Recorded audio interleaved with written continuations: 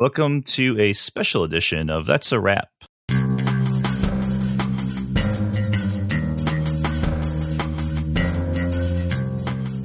I'm Eric Marshall. I'm Nick Schlegel. And Nick and I are doing a special short podcast of The Big Short. This is part of our series of Oscar-nominated films for Best Picture in 2015 for the 16 award ceremonies. So we're going to hop right in. Hey, Nick, do you have any facts about this thing? Yeah, The Big Short over on Rotten Tomatoes is 88% fresh with an average review of 7.8 out of 10. And the audience score is right almost in line with that at 89%. So it's a solid B+, A- sort of area there. Critics, the consensus, it says The Big Short approaches a serious, complicated subject with an oppressive attention to detail and manages to deliver a well-acted, scathingly funny indictment of its real-life villains in the bargain. And I've seen a fair amount of reviews that have been quite positive towards it, and I mean it's not hard to find clearly on Rotten Tomatoes or anywhere else some reviews that didn't like it that much, and kind of felt that it had some things going against it. So I'll be interested to get your take on it, and I certainly have my own take on it, and that's why we're doing our little mini episode.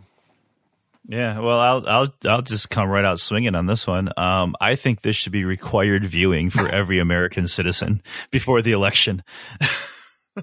Hey, no disagreement from me at all. Particularly when you say, prior, before the primaries are over, right? Yeah, for sure. Because I don't know about you, but for me, I knew quite a bit about this already. We should probably talk about what it's about real quick. It's about the housing market crash in 2007 and 8 that precipitated the banks, the big banks collapsing and then the bailout that happened after.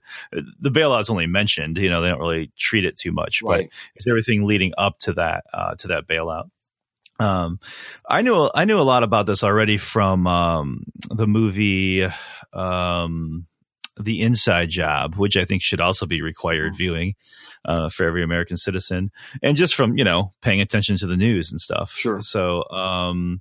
So I knew quite a bit about it, but what I didn't know was that there were these people betting on it happening, right. That people saw it coming, and just the level of and the movie does a great job of explaining some of the instruments that they use and stuff. And we'll have to talk about that, of course. And it goes into depth and does a really good job of kind of educating as well as entertaining, because it is a very easy watch to a large extent anyway. Sure. Yeah, absolutely. My thoughts were pretty much, in line with yours too. I had, done my own fare of sort of intellectual curiosity research about the subprime mortgage meltdown, and as best as I could, I would say several notches beyond what I even remember this in the film, sort of like when they make a joke about people learned certain buzzwords so that they didn't sound completely ignorant of what was going on, or phrases. I had actually read Neil Ferguson's The Ascent of Money that summer. And I was doing my best to try and wrap my head about what was going on. And the film also does a nice job of explaining that Wall Street, much like the sort of jargon and vocabulary and grammar that goes into legalese, Wall Street loves to come up with just obscure names for shit to alienate and confuse the average consumer or citizen. And so I really appreciated the film for being self-aware of these problems of people just sort of educating themselves to have a general understanding of what happened, and I mean really basic, and the fact that they were great at hiding stuff behind silly phrases and terms that were really quite dense in some ways. And of course, that becomes one of the film's, I think, selling points, is when they get celebrities to talk to you about these things and break the fourth wall. But So when you say it's required viewing, I couldn't agree more. I was kind of this, along with when we do our Mad Max podcast, our mini episode. I would say that this and these two films are the two that I think sort of like cinematically fractured a lot of accepted norms about approaches to screenplay structure and what you can expect in a film. Reasonably. Not that they're like groundbreaking and revolutionary, but they do play quite a bit with structure.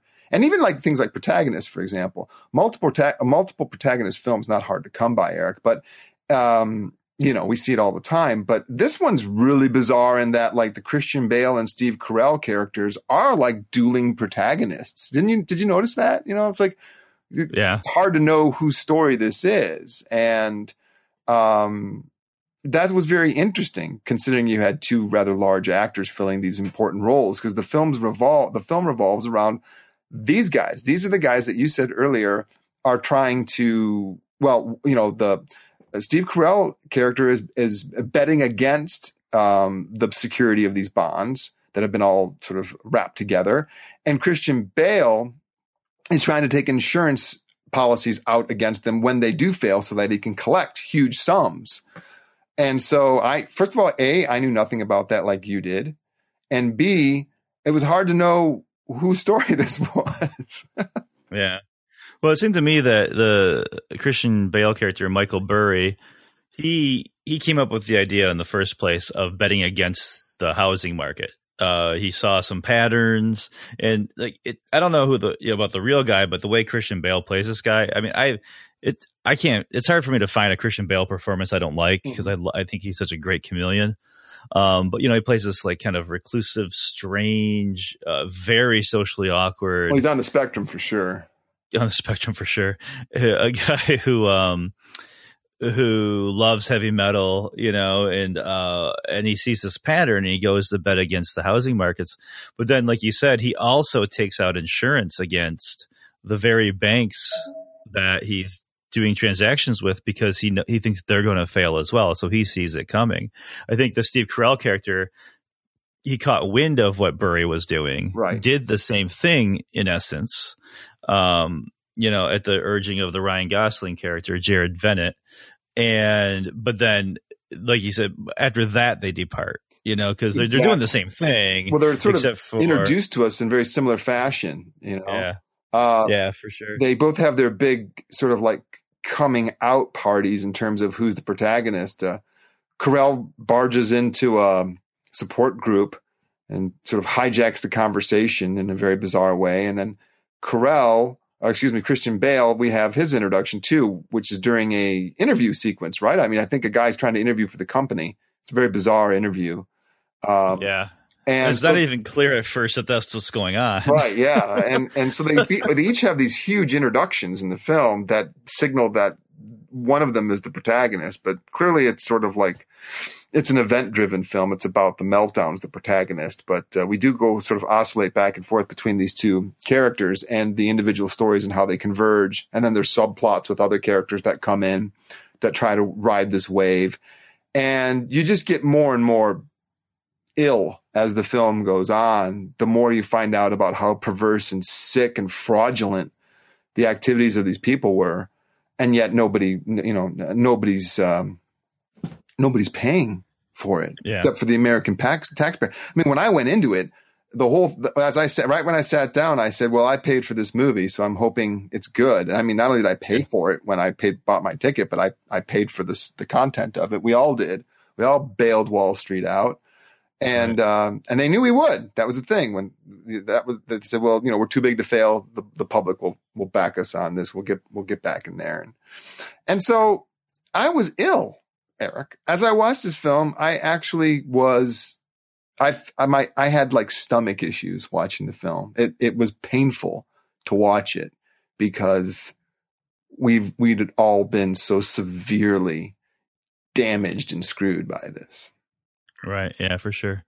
And, what's more chilling about it is that at the very end of the film, there is text, a bunch of text that tells you what's going on now. And it says that in 2015, some of the big banks introduced this other thing, which is basically a fancy term for the CDO, the collateralized debt obligations that they had been doing before that crashed. So what they did to crash the housing market and crash the banks, they're doing again right now with a different as name. of 2015 with a different name. And then the other chilling thing was that at the very end, it says Michael Burry is now focusing all of his attention on one thing. Water. Yes. Yeah, water. And what does that say?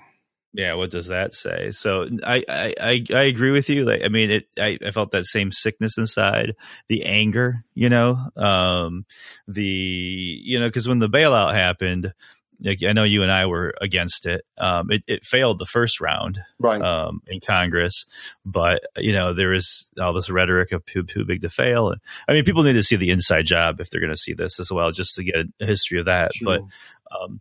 But I think what the film does well is beyond the multiple protagonists, because I think you're right. You have those two guys, and you have what's his name, Ryan Gosling. Right. I think that you find yourself rooting for Burry, even though he's this kind of weird misanthropic guy. For sure. I love the scene where he's playing the drums. Yeah. He's playing the drums for a while, and then his wife's like, "Honey, are you okay?" And that's the first indication you have that he even has a wife, and it's about 2/3 of the way through the film.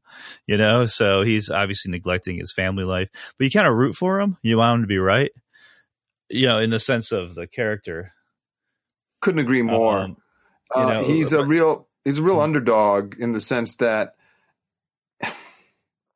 we have the luxury of hindsight. We know but that's the thing. The film plays with you a little bit there. We know, and I knew, and I had nudged my friend that I saw the film with that he was going to triumph in the end. But we watch his ascendancy into what the shareholders and he's basically the CFO of this company, and the shareholders want to lynch him because he's sort of like hemorrhaging funds from the company to pay off the insurance premiums because of these policies that he's taken out. But when it's clear that they have to pay him, that's when you find out that the credit rating bureaus are in the back pocket of the banks, and that probably is the most infuriating part of the whole film is that the watchdogs that are supposed to cover our butts for us were actually complicit in it because they did not devalue the ratings of these bonds, which they were supposed to be. They were still double and triple A. They weren't junk. And of course, this is what they were supposed to be. And that part of and of course, that just descends us into further madness. And we're just like, wait a minute, this whole thing is like, it's rigged to fail. It's not too big to fail. It was rigged to fail. It was rigged to make a bunch of people wealthy. And it was like an incredibly, very peculiar type of stupidity because these very few people who were, lining their, bank accounts and making payments on their cars and their, new swimming pools and their jets and their yachts and planes were completely selling out and fucking their own country in the process, not to mention the domino effect it had internationally. Right. So getting a little bit back to the character though, cause you're right that the ratings, like the ratings agencies were paid by the banks, right? So they weren't going to downgrade anything because the banks would go to their competitor. Right. But I guess I want to amend. I wasn't rooting for Christian Bale in the sense like I wanted the banks to fail, but you're right. They do mess with you because we know what happens, right? Sure. But there is this implicit danger, perhaps, that he's not going to get paid, right? Because of the rampant fraud that's going on, and so you feel kind of bad for him, and you're rooting for him in that sense, And then going to the Steve Carell character, I feel like he's the moral center. He's the guy. Because Burrell, what's his name? The Burry, he's doing it because he wants to make a profit and he wants to be right, and he is right. Mm-hmm.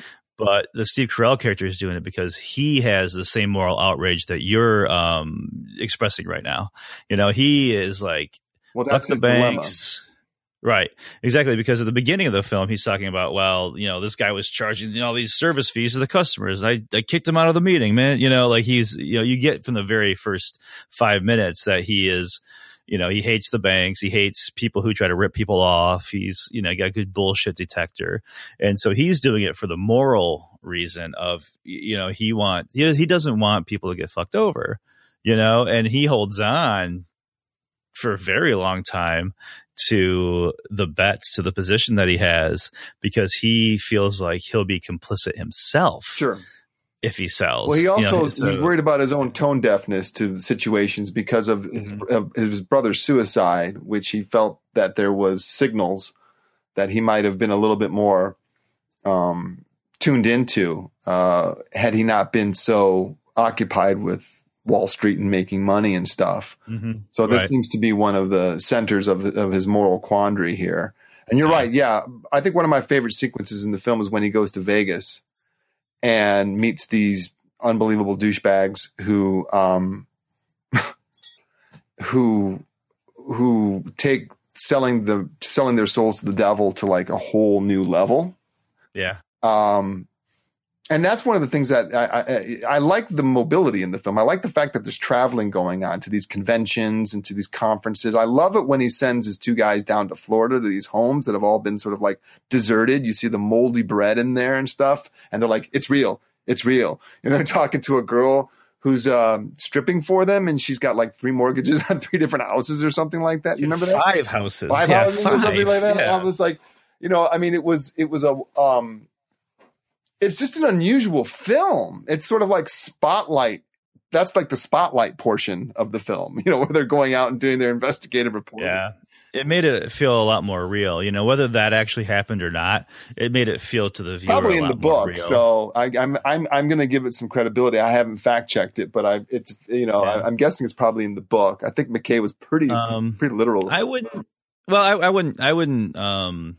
wouldn't assume that, but you know, if it's in there, it's in there. If it's not, it's that. But for the viewer of the film, it it lends some credibility. And I want to talk about the not the fact that it's not just the fact that it's an adaptation, but also the fact that Adam McKay directed it, and the fact that there are points at which they do take license, but they point it out, which actually adds to the credibility that you're talking about, right? I think so. Because there are times where, like, Ryan Gosling will look at the camera and be like, "This didn't happen like this." A very close online friend of mine, my friend Kimberly, who's a wonderful critic. She's sort of like my cinematic twin. We have unbelievably similar tastes. She took the film to task in a sort of year in review and called it like badly written episode of Sesame Street, complete with celebrity guest stars that spoon-fed adults data about the crisis and so on. And she really disliked this film, and it just thought it was really bad cinema. No matter how earnest its message might be, but you know, respectfully, I just and I've come across some other critics or reviews, I should say, that felt the same way. But that's not my sense at all, really. I felt that from an aesthetic standpoint, the film was unlike a traditional film in this sense, and that the fact that it took a almost satiric look at it was almost necessitated by the sheer like lunacy and idiocy of the acts being committed in this faulty narrative of actually what happened. So for them to take, you know, there's a lot of different stylistic approaches you can take with this material. I think McKay actually was really well suited to make this film, and I'm glad he did. And I think it's a wonderful experiment that for me really works. For some people it didn't. It felt like she said, maybe a Sesame Street video, but I didn't get that. That wasn't my sense at all. Well, think about it. Your task is you're trying to explain to people what a collateralized debt obligation is, or what, like, you know, all these like financial instruments that even I would imagine some economists don't really have their head around. Maybe the economists might, but you know what I mean? So it doesn't instead of skirting the issue and being like, oh, they just did this thing, they said, look, they use these instruments and they name them and they do this. And the way they explain it is, they have a supermodel or a model come in a hot tub and explain CDOs. And they have Anthony Bourdain come in and explain, I can't remember the name of it now, where they package all the mortgages together. Yeah. That's this the is beauty. Extremely this is extremely complex stuff that they're trying in good faith, I think, to explain to an audience. And it's stuff that was intentionally obscure. Like, it was meant to be hidden so people didn't understand it, so they didn't pay attention to it. So to say it's like Sesame Street, I don't get that at all. Like, what do you expect? Do you want to listen to 30 minutes of an economist lecture in a lecture hall over this? I mean, I think that the balance is right. Now, I think the choice of Adam McKay is interesting because that's the one thing I was worried about. Yeah. Was that I think we all were. Because Anchorman's fine. Talladega Nights is funny. Anchorman 2 was a hunk of steaming shit. with subpar performances and the editing. Like, they must have fired the editor because it just ugh. And I kind of lost trust for him with Anchorman 2, but I think he did a great job with this. Well, as educators, I mean, you and I have a point of view on this that a lot of people probably don't, unless they're in a classroom and they've got 70 students looking at them, which is a lot of times you want to be able to get across your points where people get their bread and butter. And so, I mean, the majority of the people in the world, and in particular in the United States, get their information from the mass media, the sort of vulgar outlets that are constantly bombarding us with information. How true it is or how much of it's bullshit is a whole nother issue. So why not get, the supermodel? Why not get Anthony Bourdain? Why not have, what's her name? I can't think of her name right now, from the Disney musicals. She's in the Vegas scene, I think, or no, not Selena Gomez. Yeah, Selena Gomez. Right. Yeah. Why not have Selena Gomez talk to? I mean, this is basically, those are your pop culture icons. They get their sort of information, entertainment from these people in the first place. Why not cast a familiar icon to talk to them about something far more important than sushi, or far more important than whatever Selena Gomez's show was? Wasn't she about witchcraft or something? Or I don't know. So, yeah. I'm a little. I'm not the demographic. Yeah. I'm right. Say I don't. But that's kind of the point, isn't it, Nick? Yeah. That we're not the demographic for that, right? Right. Exactly. They're aiming at a demographic who either is too young to remember this, or is too uninvolved to understand it. Right. Absolutely. And I don't think that McKay thinks by casting them there'll be a political revolution about money. But I do think that he thinks that it's not only a clever novelty, but he thinks that it's probably going to resonate better, by breaking the fourth wall and having some, popular celebrities talk to you about these, like you said, insanely dense concepts that even economists go, wait a minute, say that to me again, Right. In fact, that's that whole Vegas scene. Steve Carell, that guy's explaining to him how, like, this thing, and he's like, wait a minute, what? What? Yeah. If you came to me with this assignment and you're like, here, I want you to write a screenplay based on this book about the crisis, that'd be a headache, man. This would be a difficult screenplay to write, and I think they've hit the right thing because they focus on people that you can root for rather than the actual people who were defrauding the American public. They focused on some people who had seen it coming and explain it to you with celebrities. So that's kind of the whole entire ball game, the shooting gallery of cultivation, like Gerbner's cultivation theory, right? Which is just basically says, look, from the age of Sesame Street, the media's got you, and they cultivate a very, very long relationship with you. And it's it's so pervasive. We're not even aware of how much a part of our lives it is.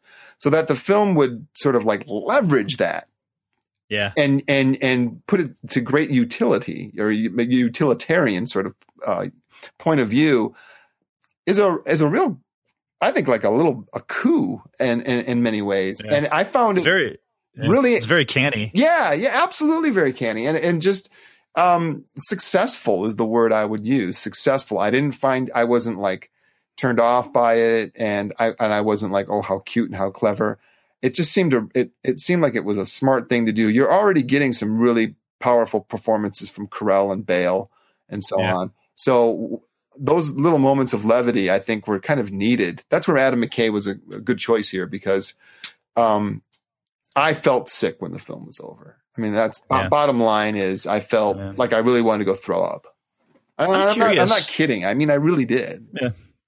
Yeah, I get it, man. I'm curious to see what people who are politically unaffiliated or even conservative, or people who have no prior knowledge of this. I wonder how those types of people will respond to this film. Because you and I, we're progressive. We have, kind of similar ideologies. We already knew a little bit about this. We were already angry about it.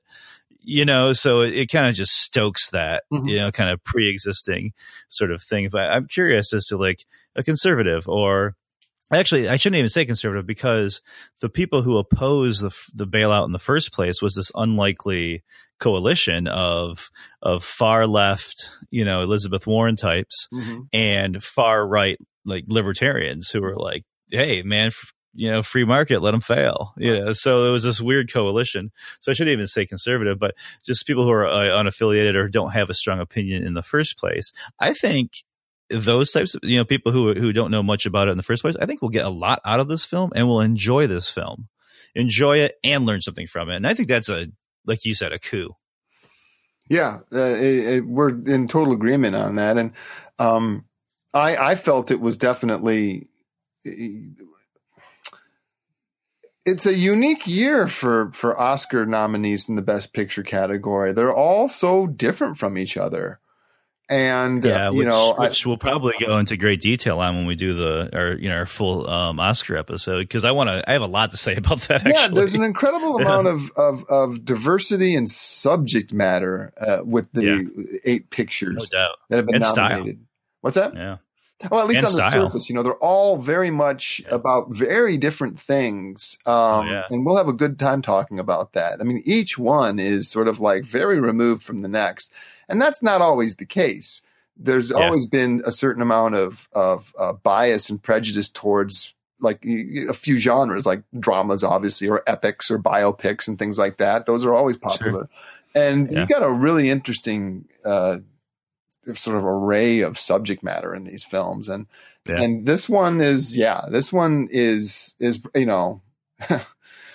I'm a big fan. And of course that's the problem with all the films we're going to talk about.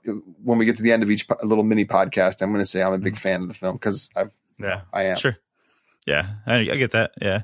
And like I said, I'll when we do the full episode, we can compare the films for sure. But this film, I just thought it blew me away. It really blew me away. So I guess that's the bottom line for me, really, to be honest with you. So cool. Well, thanks for listening to our mini episode on The Big Short. If you'd like to support our efforts, you can go to patreon.com/that's a wrap. You can find show notes at that'sawrapshow.com, wrap with a W. And please listen to the other episodes. We're doing 8 episodes of about the same length as this one on each of the Best Picture nominees, and we're going to do a full episode on the Oscars before the award ceremony is aired. So stay tuned. Check us out on iTunes. See you later. I'm Eric Marshall. And I'm Nick Schlegel. Thanks for listening. See you next time. Cut. That's a wrap.